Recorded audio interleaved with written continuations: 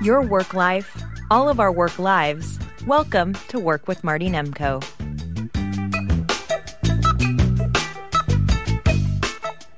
One of the fastest growing, if not best paying careers is being a caregiver. Especially as the boomers and their parents age, the need for caregivers is great. Whether simply as a companion, maybe doing routine chores or some errands, providing basic medical care, or more. And of course, if you're someone who cares about someone who needs such care, how should you pick? How should you instruct them? How should you monitor them? With me to address such questions is a caregiver who's knowledgeable as well about related careers, such as home health aide and certified nursing assistant, Siobhan O'Brien. Welcome to Work with Marty Nemko. Thank you, Marty. So, why don't we start with a day in the life? What is the day? You're a caregiver in a memory care facility? Yes. Right? So why don't you move a little bit closer to the mic? Okay. And so walk me through a typical day. Well, we usually get the residents up pretty early. I would say probably between 7:30. We go in, knock on the door, wake them up. If some of them say, no, I want 5 more minutes or something, we Right. allow that. Right. The people that we can get up, we make sure that their briefs are clean. If not, we do that, clean them. Then we get them dressed and, basic ADLs. ADLs? Assisted daily living, basic things that of every day that you and I do. Anyway, we help them comb their hair, brush their teeth, get clean. Some of them like to use wake up, wipe their face. And then the ones that need assisting, like putting them in the wheelchair or walking over to the dining room area, we assist them with that. How many of them like to have makeup on? Women, I'm talking about. There are a couple of ladies. They like to powder their nose and put on a little lipstick, just to look good. Yeah, okay. Yeah. Many people never. My mother was that way. She never got too old to want to look good. Absolutely not. She dyed her hair till the end. Good for her. Okay, continue. Anyway, when we get them to the dining room, we assist setting up the tables and everything. We get them coffee or tea if they'd like. Most of the time, we get them like cranberry juice or apple juice, or Guinness, or Irish Guinness, winter, or maybe a highball if if they're really into that. Right. Is alcohol allowed in these places? Some places are allowed alcohol. There was one place I did work at where they had happy hour. Oh, there we go. But the residents always complained that they were too watered down. Oh, yeah. Well, I don't blame them. Right. Well, I wonder why. Okay, continue. Anyway, we assist some of the people that need assisting with eating. Some people can't feed themselves anymore. And then other people, we just make sure that they're sitting in their chair and eating and not wandering off. There are some people that do wander and Right. got to bring them back to their seat. Or the people that do get up and they're a little shaky, they have balance issues, we make sure that they don't fall down. Anything else that's, you don't have to walk me through the No. entire day. Is there anything else you want to tell me about what the typical job of a caregiver is like? Well, it's just basically kind of helping people that just can't do for themselves anymore. Yeah. Anything might surprise me about being a caregiver? Well, there are a lot of caregivers that are great. They're funny. They're talented. Some of the people I work with right now are really funny. Like, we like to sing and dance for them just to kind of wake them up. Right. I actually sang for a lady this morning, and she just kind of looked at me like, "Oh, wow, nice voice." That's great. So, Yeah. just to kind of Old bring them out of their standards or funk. whatever, sing them over the rainbow or something. Right? Well, yeah. In this one, I sang sort of a Barbara Ann kind of song. Barbara Ann. Got me rocking and rolling. Yeah. What you told me something about the owners. One gets a sense, you hear in the newspapers and the media that these elder care facilities, they're really just ruthless, money grubbing, miserable people who give the customers, the residents, the worst possible care they can get away with. To what extent is that true?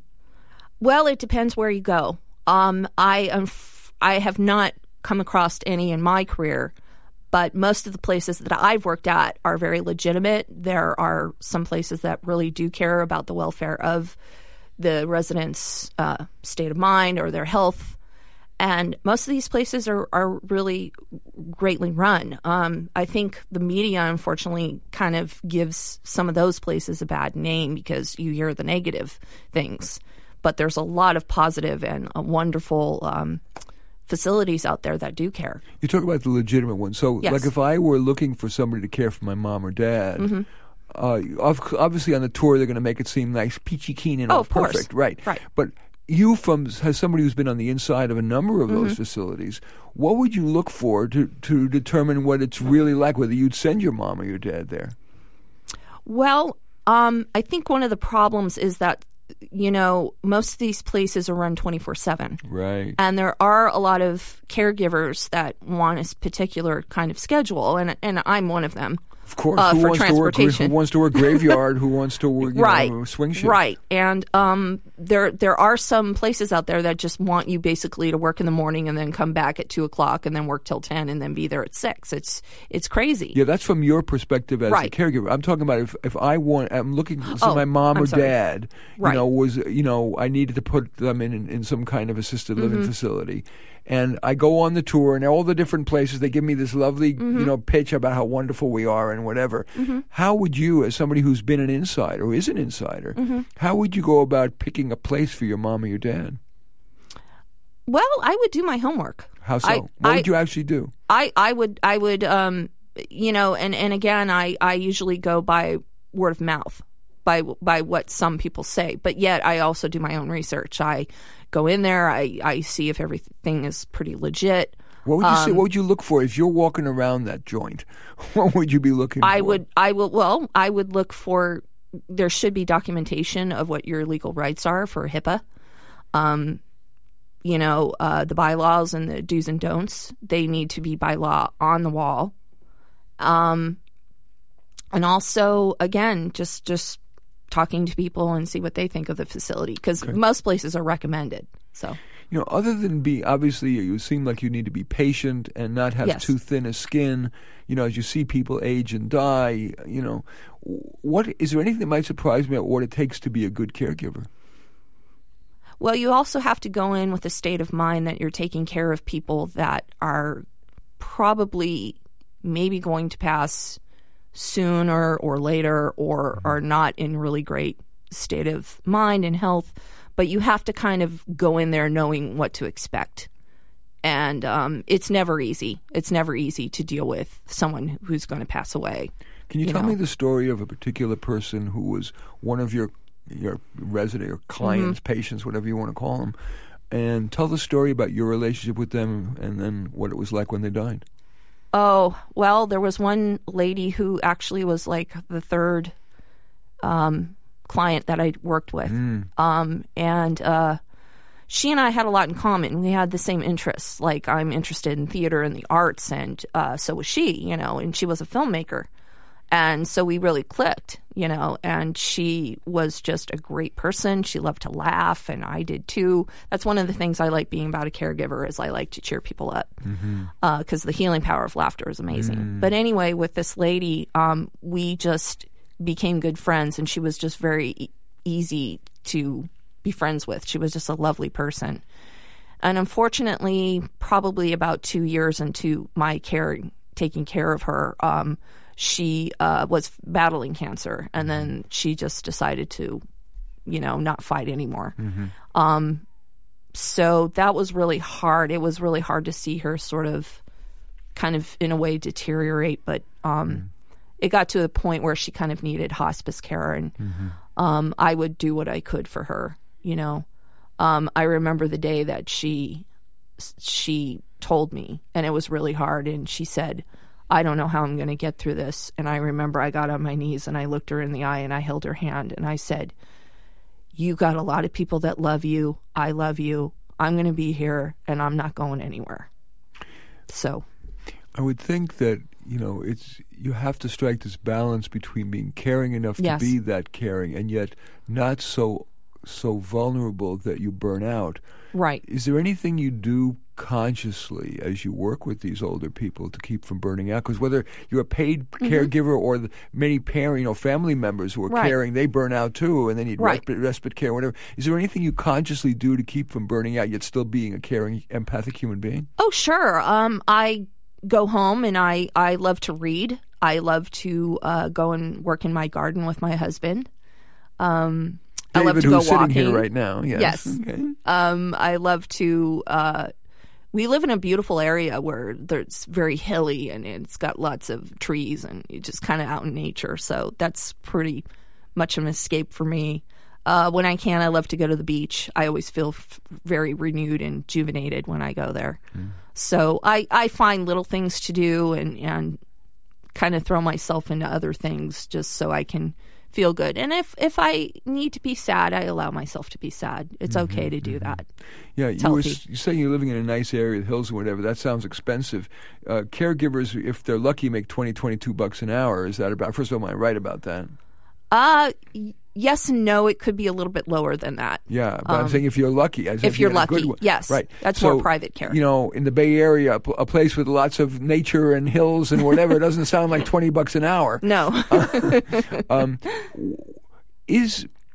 What's your advice to somebody who wants to be a caregiver but doesn't want to make $15 an hour, wants to make at least $20 an hour, say? What's your advice? I would recommend them getting as much training as possible.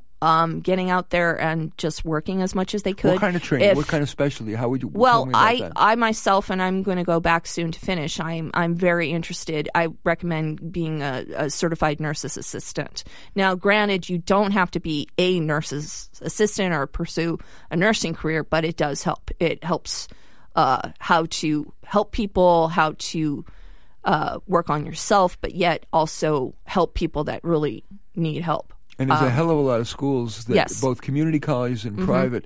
And I was pleased to hear that even the privates only cost about $1,200. It's not like you're going to go broke doing this. No, and they also have payment plans too, so it's not that bad. Yeah, you say you like to make people happy. You've also been an actress person. I can't help but ask you about that. And your dad, and you say your mom. Your dad was an actress. Your mom was involved in this too. Yes. Tell me something that.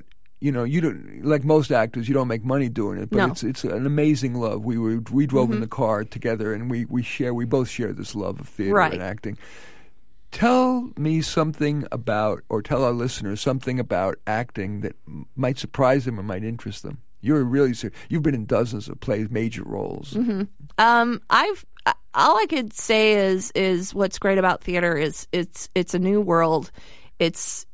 It's another thing I can escape to if I'm having a really bad day at work or, it's just been one of those weeks. I can go to the theater on Friday and Saturday and just turn into someone else. And one of the things I love about acting is telling a story. And I love being a part of that storytelling craft. So, and you were in Enchanted April, yes. Which is here you were. You're a caregiver, but you were this rich lady Caroline. I was, yes, going off to the luxury Greek Isles. Yes, to and wear these gorgeous costumes and wigs and whatever.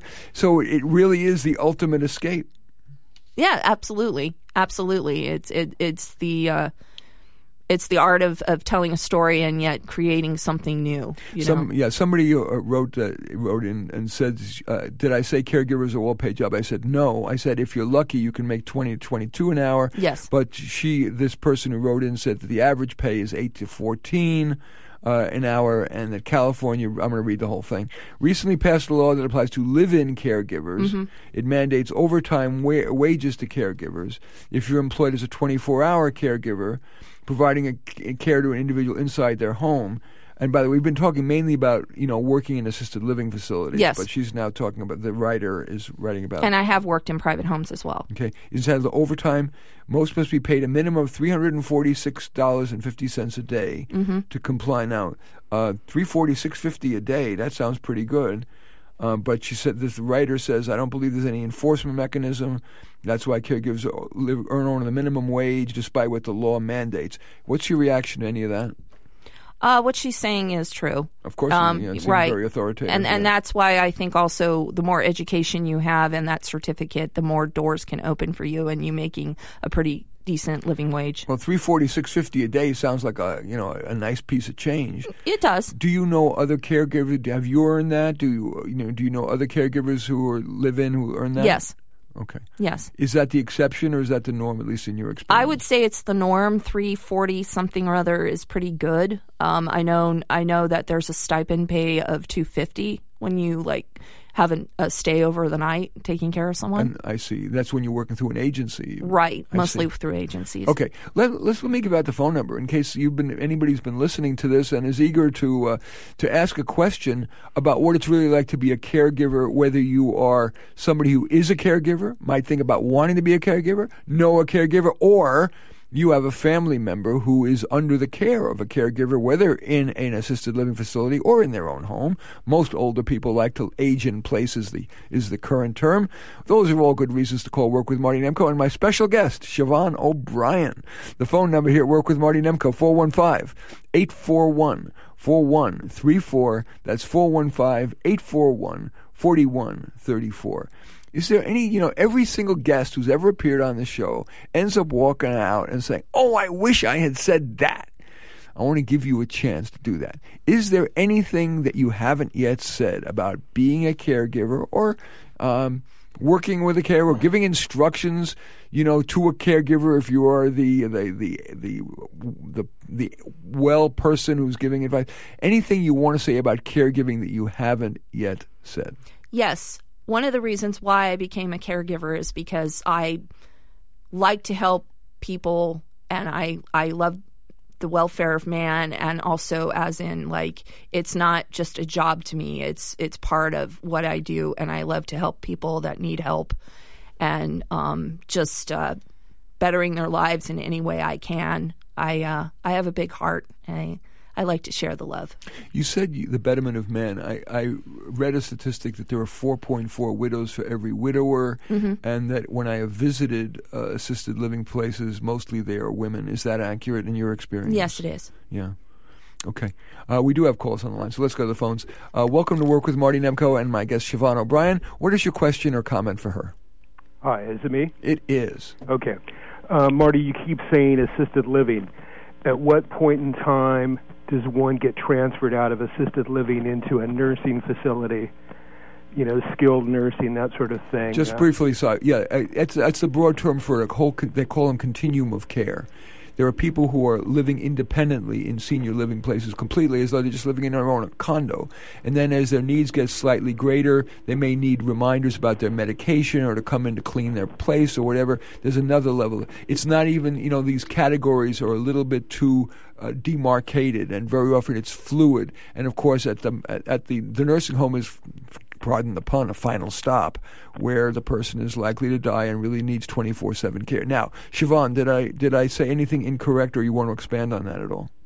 No, you're right about that. There are some facilities where people are all right, the independent living. It's just basically they, if they have an accident or they need emergency care, there's someone there right away. Right. Yeah. Right. There are some places, and I have visited, been fortunate, I do a one-man show, and older people tend to like it. And I just did one at a place called Paradise Valley Estates, which is in Fairfield. And it was exactly as Siobhan said. There are a lot of people who are independent, but there are also people all the way down to memory care, and need 24/7. But there are people, there's a push there. Every room is outfitted with a button, or you're wearing a necklace, and so there's somebody there in a minute if something happens. So right. Anyway, thank you very much for the call. Thank you. Anyway, Siobhan, I'm going to give you one more. Is there any, I like to go to the well till it runs dry. Before I let you go, is there any other one more thing you want to say about anything about your life in caregiving that you want to share with my listeners? I would say for me, deciding to transition my career into caregiving was just a great decision and me following my acting career. I'm very happy with my choice. It's opened so many doors for me. It's basically a new world for me, as in meeting people, and I don't regret the change at all. I love it, and I do love being a caregiver. I feel like sharing with you before I let you go how I met Siobhan O'Brien. Actually, we met in the acting world. I directed her in Neil Simon's Broadway Bound, and I just always found her just a kind, nice person amid all the stress of theater, and she's a fine actress. Thank you, and I've watched her. So that's how, I didn't pick her from some agency or anything. So, Siobhan O'Brien, it was a pleasure having you as a guest on Work Thank with you, Marty. It was a pleasure being on your show. Okay, you take care. And now, dear listeners, we're going to broaden the discussion to you. Most of you have no particular interest in caregiving, but you have a career issue. And what is a primary purpose of this show is what I call doing workovers. And that doesn't mean there's any pummeling involved. I'm not going to beat the crap out of you. But if you call in with any kind of work problem that either you have or someone you care about, you're either unemployed and don't know what the hell to do, or you're in a job but you feel like it's dead end and you hate it and you need something new, want something new. You hear that the unemployment rate is the lowest in 50 years and you say, this is the time I want to go and do something I care about, but you don't know quite what. Or you're self-employed and you're struggling, or you have a self-employment idea you want to run by me. I don't care if you're 16 or 76, thinking about private sector, public sector, government. Those are all good reasons to call for what I call a workover. The phone, this is the great time to call when there aren't a lot of calls on the line. The phone number here, Work with Marty Nemko and KALW, 415-841-4134. That's 415-841-4134. And it appears we've got calls on the line already. Let's go to the phones. Welcome to the show. It's your turn on the air. How can I help you? Are you there? No, person's gone. Okay, so while we're waiting for the calls to come in, one of them, the person is going to be there in a moment, but I'll fill the time. Tap dance, as they say. I'm really grateful when my listeners share tips with me, because although I'm an obsessive reader and I have a zillion clients that I learn from, but there's only so much I can learn. And this is a person named Marshall Yanowitz, and he wrote the following. He wrote, a family friend who has a successful asbestos abatement consulting business highly recommended the pursuit of insurance claims adjusting. She said that the myriad natural disasters have resulted in considerable property damage. As a result, the demand for claims adjusted has skyrocketed, and insurance companies will train adjusters. Additionally, she said that the current lot is incompetent and inexperienced, as are most recent college grads. The family friend said that the starting salary would be about $55,000, and that you could earn approximately $150,000 fairly quickly when becoming an independent adjuster working with multiple insurers. I imagine that her assessment might be overly sanguine, that is overly optimistic, but anyway, it's a career that it's kind of under the radar. Most people haven't thought of. So thank you, Marshall. I wanted to share that with you, my dear listeners. And now we have calls on the line. Let's go to the phones. Welcome to Work with Marty Nemko. It is your turn on the air. How can I help you? Hello? Hi. This call may be inappropriate, but I'm calling to ask if I can get advice or tips or guidance in publishing a book that I've written. Absolutely. Anything related to work is absolutely fair game and most appropriate. I welcome your call. So you want guidance in publishing your book. Is the book done? Let's start with basics. Yes, it's done. Tell me the title. The Edge of Philosophy in the Midst of Thought. Okay. And who is the target readership?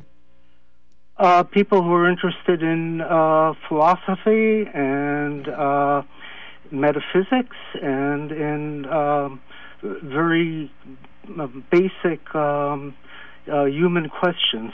Okay, generally, people, are you a first-time book author, or have you written books before and had them published? I've published a dissertation, but this would be the first book. Okay. Now, normally, and there's always exceptions, but one must make some generalizations in situations like this.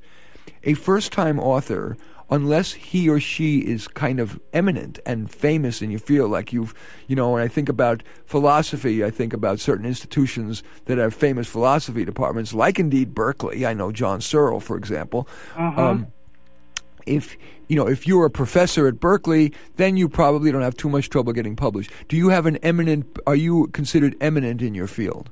No, I'm not, but I have a PhD in philosophy of education and a master's degree in philosophy from UC Berkeley. Normally what goes on is one of two things. There are directories of literary agents that are free online, and you find literary agents who specialize in philosophy.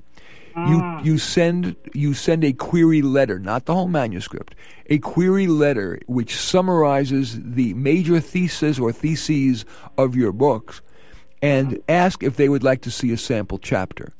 You send to 5. Frankly, in most cases, the usual response is no response, let alone a rejection. But you've given that a shot because it is self-publishing. While it is touted, usually results in very small sales. So you normally want to try to get it published by a publisher. And the way in these days, because everybody feels this creative instinct and so they're overwhelmed, so you need an agent who is going to do some filtration for you, not for you really, but for the publishers. So you try to get an agent. If you get one, great. Maybe they'll get it published for you. That's wonderful. Even if it doesn't make a lot of money, you'll sell more copies and it's better for your reputation and whatever. If not, if I were a religious person, I would say we are blessed to have something called CreateSpace. CreateSpace allows you to self-publish a book and when you submit the manuscript with Microsoft Word format, it is published within 3 days. And you can design, they have your own, something called Cover Creator. You can design they have these templates, these gorgeous templates you can design yourself. And you get, unlike with a major publisher, you get to keep 70% of all sales. When you get published by a major publisher, you get 5, 7, 10, so academic books maybe 20. But while I still recommend normally going to try to get an agent and a traditional publisher first, you are not hopeless at all if you self-publish, because even if it sells no copies, you get, by the way, if it's, say, a 200-page book, and you can buy them for like $3 a piece in quantity 1. So you can give it as Christmas presents. You can give it to your friends without any major investment. So my best advice is try to, and it usually be an academic, sounds like an academic publisher or not, but find an agent who specializes in, or a few agents. As I said, look for directory of literary agents. That's the term, literary agents. Try to find a few that specialize in philosophy kind of books or metaphysics books, and then send the query letter, and you win no matter what happens. If they say yes and they represent you, you win. If you lose, you simply go to CreateSpace, which is a subdivision of Amazon, they will automatically post your book on Amazon for free. With a picture, and you can browse inside your book. And create a Kindle version, all for free. It's quite remarkable. So, what's your reaction to that? That's very interesting. So I access CreateSpace. Just Google it through Amazon. Just Google CreateSpace; you'll find it instantly. Mm-hmm. Let me ask you this. Over the transom, are publishers still accepting, as far as you know? No, not over the transom means unsolicited manuscripts. Yeah. Publishers are not, but some agents are. If you look at the directories, they'll say we are accepting first-time authors, we are accepting unsolicited queries, just send either a query letter or say send us in a sample chapter. So the agents, obviously, their lifeblood, some of them, especially newbie agents. I mean, the famous agents, no. William Morris Agency is probably not going to respond to you. Or Endeavor, these big houses, or ICM. But, there are many independent agents who do indeed sell books to publishers who are open to first-time authors. Mm-hmm. I remember that Farrar, Straus, Giroux 10 years ago did take over the. Not anymore. Farrar FSG is huge and enormous, and in life we're not electrons, we're not that predictable. So there's always, you're going to find some anomalous situation in which Random House Knopf took an unsolicited manuscript because it so moved them. But my job is to put the odds in your favor, and in the real world the odds are much, much greater. Try to find an agent who specializes in your kind of book. Mm-hmm. Okay, that sounds good. Can I call you back in future shows to touch bases again and maybe tell you how I'm doing with this? I actually appreciate it, and I'll tell you why. Because it's very easy for me to offer advice. And if it doesn't work, the listeners need to know that Nemco doesn't know it all.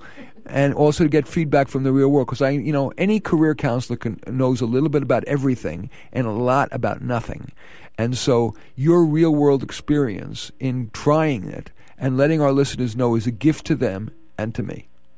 Mm-hmm. Okay. By the way, you and I were in the same graduating class from UC Berkeley Philosophy of Education in 1980. Yeah, guilty as charged.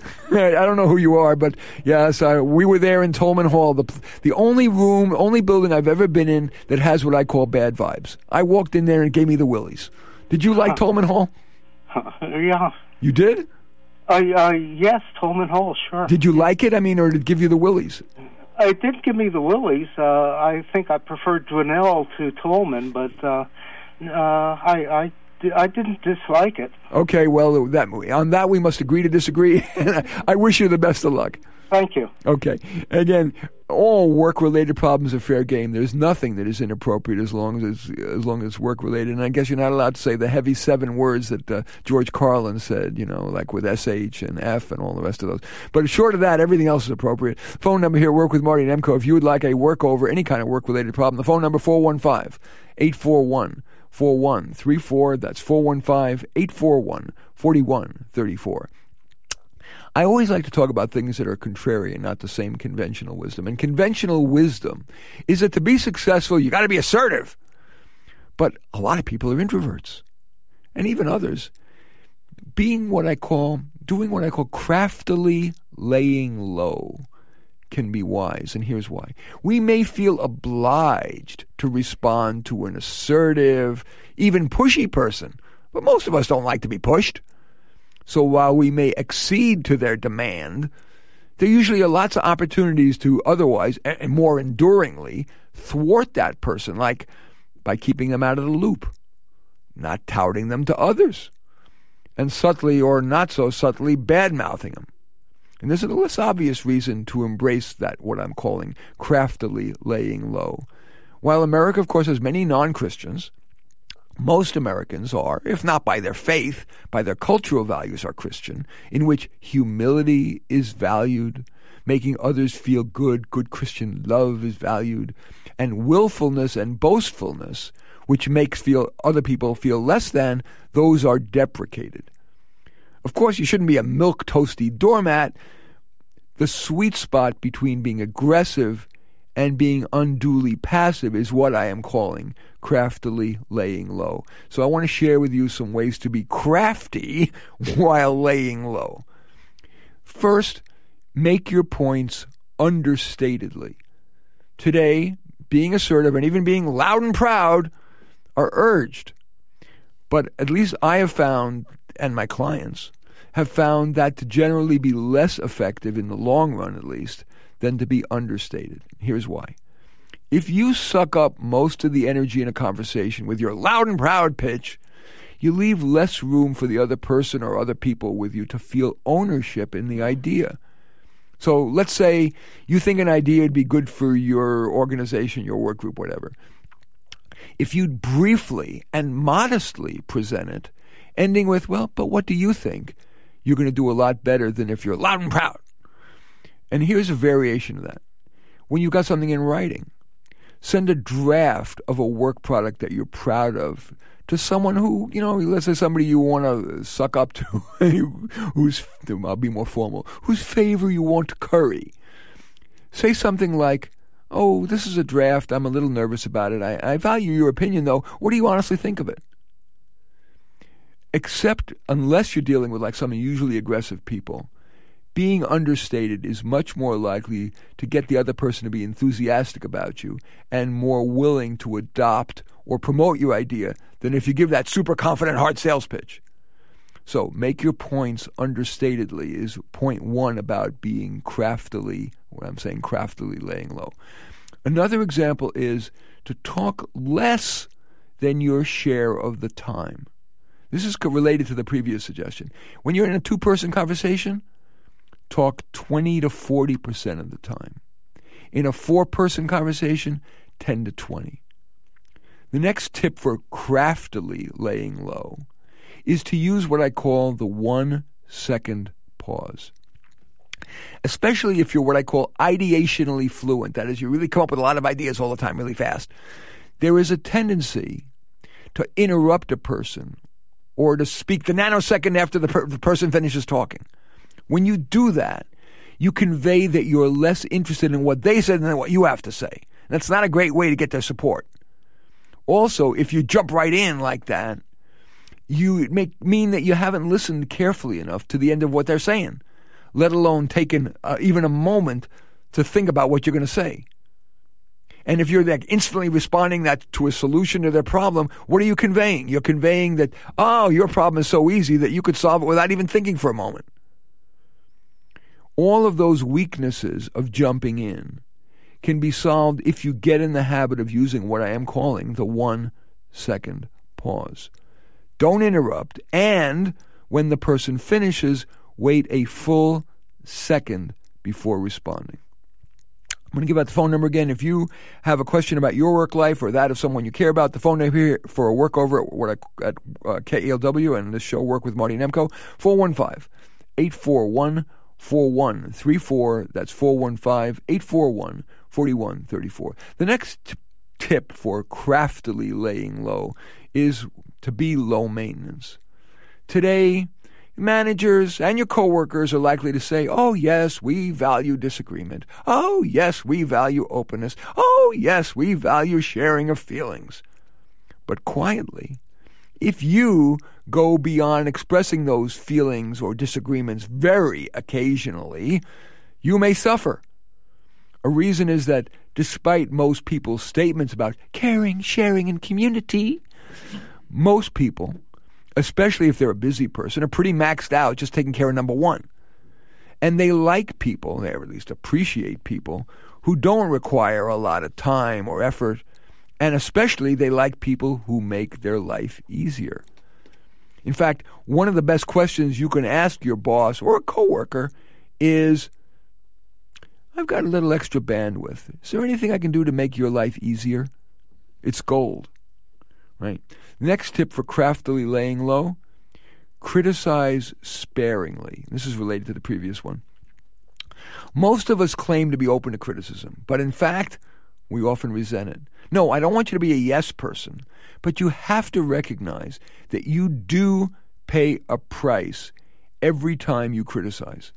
Be sure it's worth making that criticism, and in general, couch it in face-saving terms like, I'm wondering if I might offer a suggestion. The person will usually say yes. And then you say, I'm thinking that, blah, and you insert your criticism.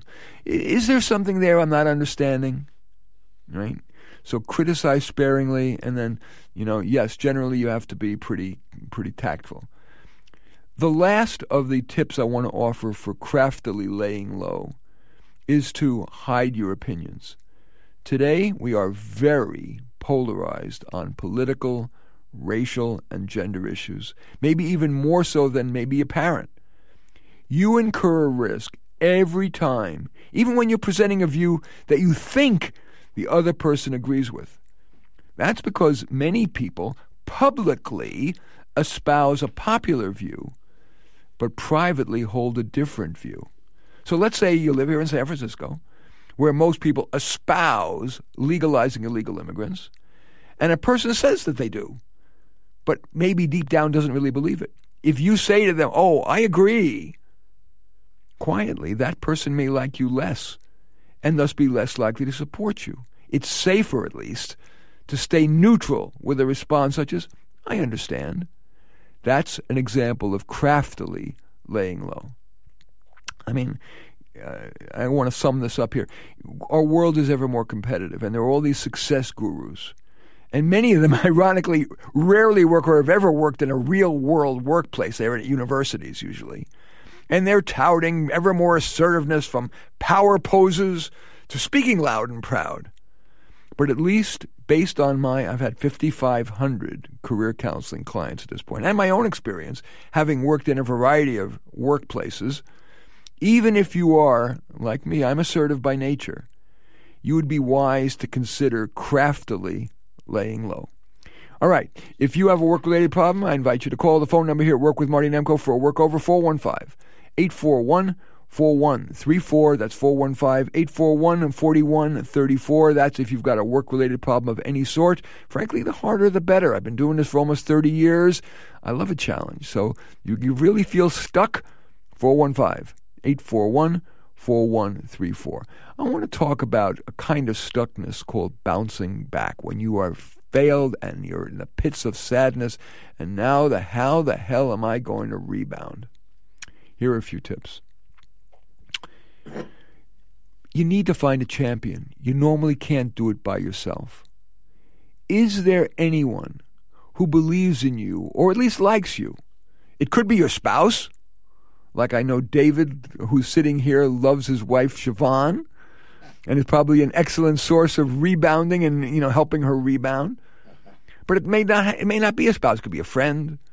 It could be a former lover. It could be a relative, a coworker, a professor, whomever.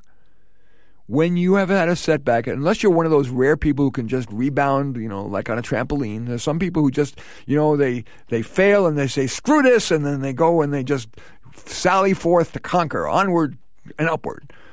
But if you're a more normal person, one of the first things you might do is to reach out to one of your champions, somebody who believes in you and likes you. And without sounding like a basket case, crisply, it's one of my favorite words, crisply describe your setback and admit that you could use some cheerleaderly but honest reminders of why you're not a total loser, and maybe even a suggestion for a new direction, or baby steps forward, or just a shoulder to cry on. Sometimes that's all that you need. Not always, but sometimes. So find a champion is one key to bouncing back.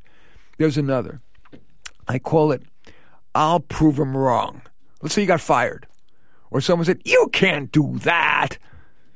Channel your anger into, I'll show them. Aim for something or someone, if it's a dating situation, better. A number of my clients have said that I'll prove them wrong was the fuel that rocketed them from the dungeon's depths. So the first one's find a champion, first tool for bouncing back, for rebounding from a failure. Second is I'll prove them wrong. The third one I want to share with you is what I call learn and pivot. So let's say you screwed up and you paid a big price. Maybe you got fired or whatever. Think about any lessons learned, but here's the important part. Usually, nothing always works, but usually important lessons from a failure are immediately accessible. It doesn't require extended thinking, because the more thinking you do about your failure, the more likely that failure is going to be top of mind and make you wallow more and make you depressed. Take a moment to think, is there a lesson I can learn from this? And then say, okay, what's my next baby step forward? And if you don't know what it is, then find a champion to help you figure it out. So take the lesson you might have learned, identify a new goal, a revised goal, same goal, whatever, and then force yourself to take that first baby step, as I said. Because objects in motion tend to stay in motion.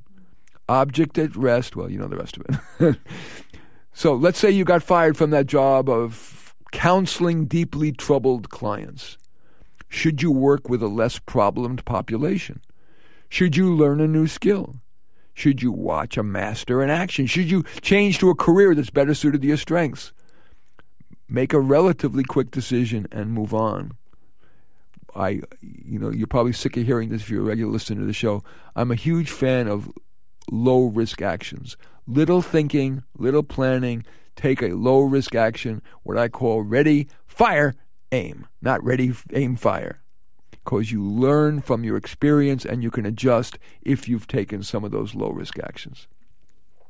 The next tip for bouncing back that I want to share is what I call don't metastasize failure.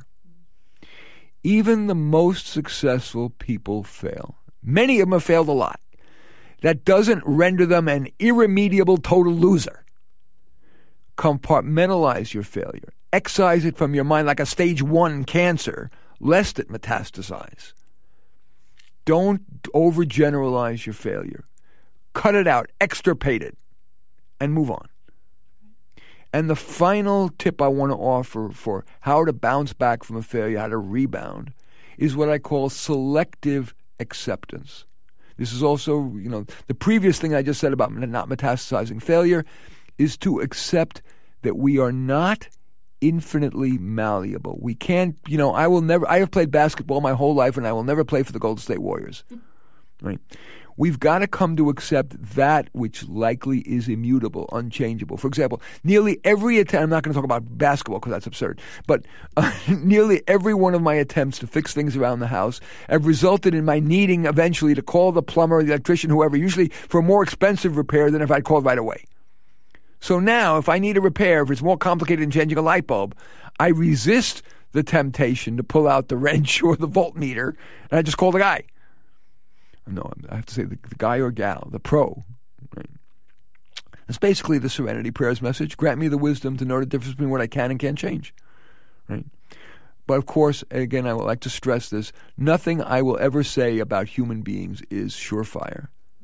But maybe at least one of those tips that I've offered may increase your chances of bouncing back. That is, find a champion, say I'll prove them wrong, learn quickly and then quickly pivot, don't metastasize failure, and practice selective acceptance of the core things of who you are.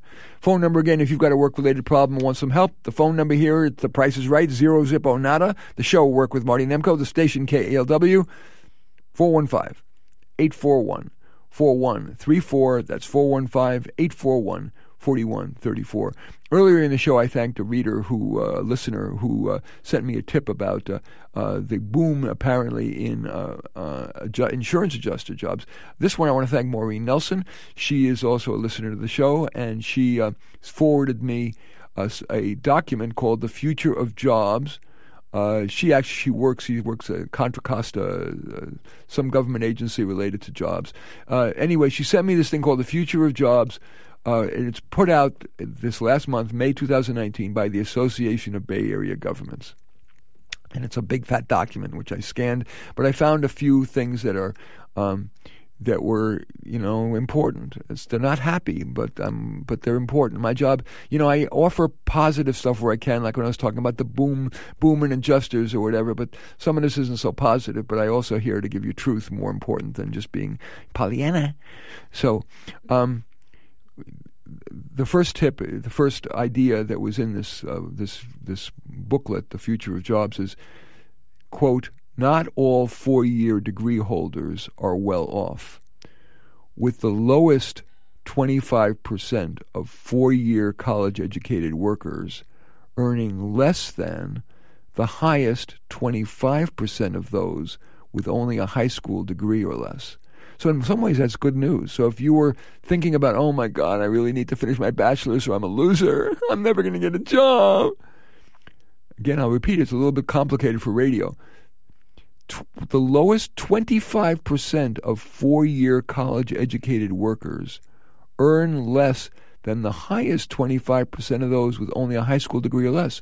So you may have only a high school degree, but if you've got a skill that's either something where you can either be in sales or in fundraising or work with your hands and learn a skill, learn on the job, at the elbow of a master welder or carpenter or electrician or whatever, or more modernly, a robotic repair person or whatever, you may do as well financially and as somebody who has a college degree without incurring that $100,000 or more cost and sitting in classes that you may not exactly find so stimulating. Okay, another of the points that was in this booklet, The Future of Jobs, put out by the Association of Bay Area Governments last month, quote, as the economy has grown, its manufacturing output has also grown, but with far fewer workers. Manufacturing has given way to tech and office more generally. I think you probably knew that, but again, it was one of the major points in this article. Another one is, this is not good news. A new wave of automation driven by artificial intelligence, and again I'm quoting, is expected by many to fundamentally alter the scope of tasks that are subject to automation, ranging from financial analysts. So many of the jobs here in the Bay Area so far have been financial analysts, but a lot of it apparently is going to get automated or is starting to get automated. And legal discovery, that is legal research that lawyers used to do by themselves, is done automatedly. And even news report writing. I was reading that the Associated Press and others are using automated article writing for routine articles like sports, reporting on a game. That's going to, already the field of journalism is, I don't want to say dead, but is certainly moribund, and most is because of all those citizen journalists out there. It's only going to get worse. Continuing to quote, we find that, we meaning the Association of Bay Area Governments study, we find that 36% of workers are in the high-risk category of automation and 45% in the low risks, with just 19% in the middle, so it's either one side or the other, either side. Of course, any job that requires a lot of human judgment that is subjective, artificial intelligence is a long way away from doing that. Caregivers, even though there are robotic caregivers, they're not going to replace caregivers for a long time, I believe. And that's also true of anything requiring subtlety, managing people, psychotherapists, people managers, as I said, anything that's going to be, those are resistant. But anything that's very cut and dried, like accounting or financial analyst, or as I said, writing routine articles, or even things like radiographers who are reading breast cancer mammograms or whatever. There was a study done by IBM last year that found that the automated reading of them was more accurate, at least as accurate as a human. And we all know that humans have their limitations, where those computers can get ever smarter through machine learning, where the computer teaches itself from the mistakes it makes how to make better decisions next. So, that is, you hear the sadness in my voice. There was a lot of upbeatness in my voice during much of the show. But I worry about a world in which there aren't enough jobs to go around. And that's been a major theme on this show. I've had every damn expert I can to render their opinions. And as I've said, I'll just say it briefly here. I believe we need to face the fact that in the arc of our workspan, or at least that of our children, we need to accept that we need to have a non-growth based economy where people's job satisfaction and the meaning of their life is not so much coming from paid work, but from creative outlets like acting or music or writing or whatever, sports, creative output, relationships, nature. But it ain't going to come from making big money and buying, designer label Cuisinarts. So anyway, the last of the items that was in this report by the Association of Bay Area Governments last month called The Future of Jobs. And again, I'm quoting, while wage and salary jobs remain prevalent in the region, there is an increase, and this is no surprise, and again, it makes me sad, there is an increase in the use of independent contracting, freelancing, app-based gig working, that's like Lyft and Uber, and temporary placement. And again, I really think that a society to not fall apart needs a measure of stability. People need to have a place that is their home at work, where they know their coworkers, they know the system, they grow up, they're part of the history of the organization. And I think all of this temping, short-term part-timing is an understandable reaction by organizations, both for-profit and non-profit, to the unbelievable costs that are being imposed on employers and global competition. But that has to be weighed against what I think is the tremendous risk to societal dissolution with all this temping that is absolutely increasing. Okay, last time I'll give out the phone number. Anybody have a work-related problem? I like to do workovers and help you with your work problem. The phone number here at KELW and Work with Marty Nemko, 415-841-4134. That's 415-841-4134. That was the Procrastinator Special. If you have waited to call until the end of the show, this is the last time. Okay, now, I want to end by talking, assuming I don't get a call, I'll always prioritize you, but today, the evils of competition gets a ton of media attention. It's argued in the media that competition separates people, that our stressful world is better negotiated in community. That's the word today that we hear about, community.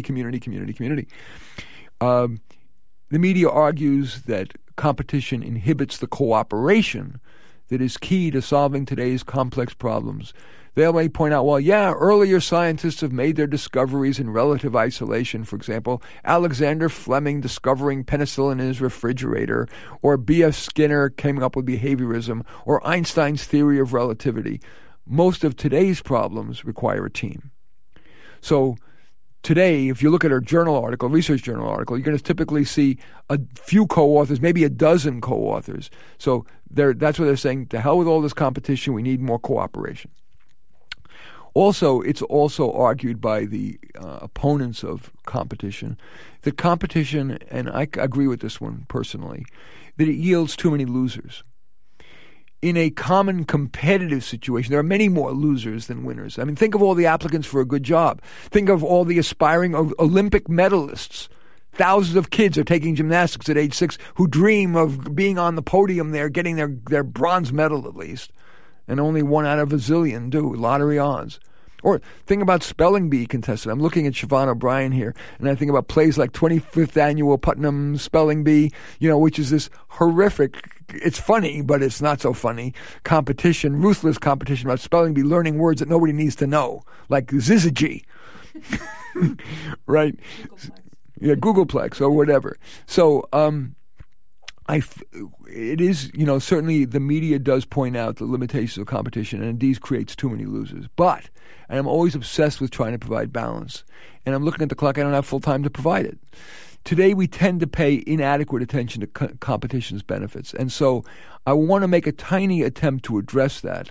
And so I'm going to offer some examples that I believe offer a larger truth. But as I'm looking at the clock, I don't have time to do it today. So think of this as one of those teasers for the next show.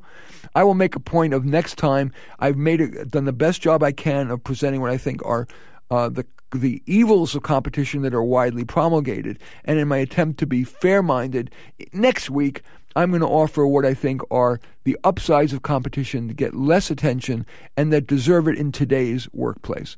So, but that is Work with Marty Nemko for this week. I want to thank my board operator, Joanne Marr, my guest, Siobhan O'Brien, her husband, David, who was real fun in the car and took care of my doggy Einstein, who lied on his lap and all that. And of course, all of you for listening. Please join me again next Thursday at 7. You can call in for a workover, plus 10 self-improvement musts. Until then, this is Marty Nemko reminding you that we find comfort among those who agree with us, growth among those who don't.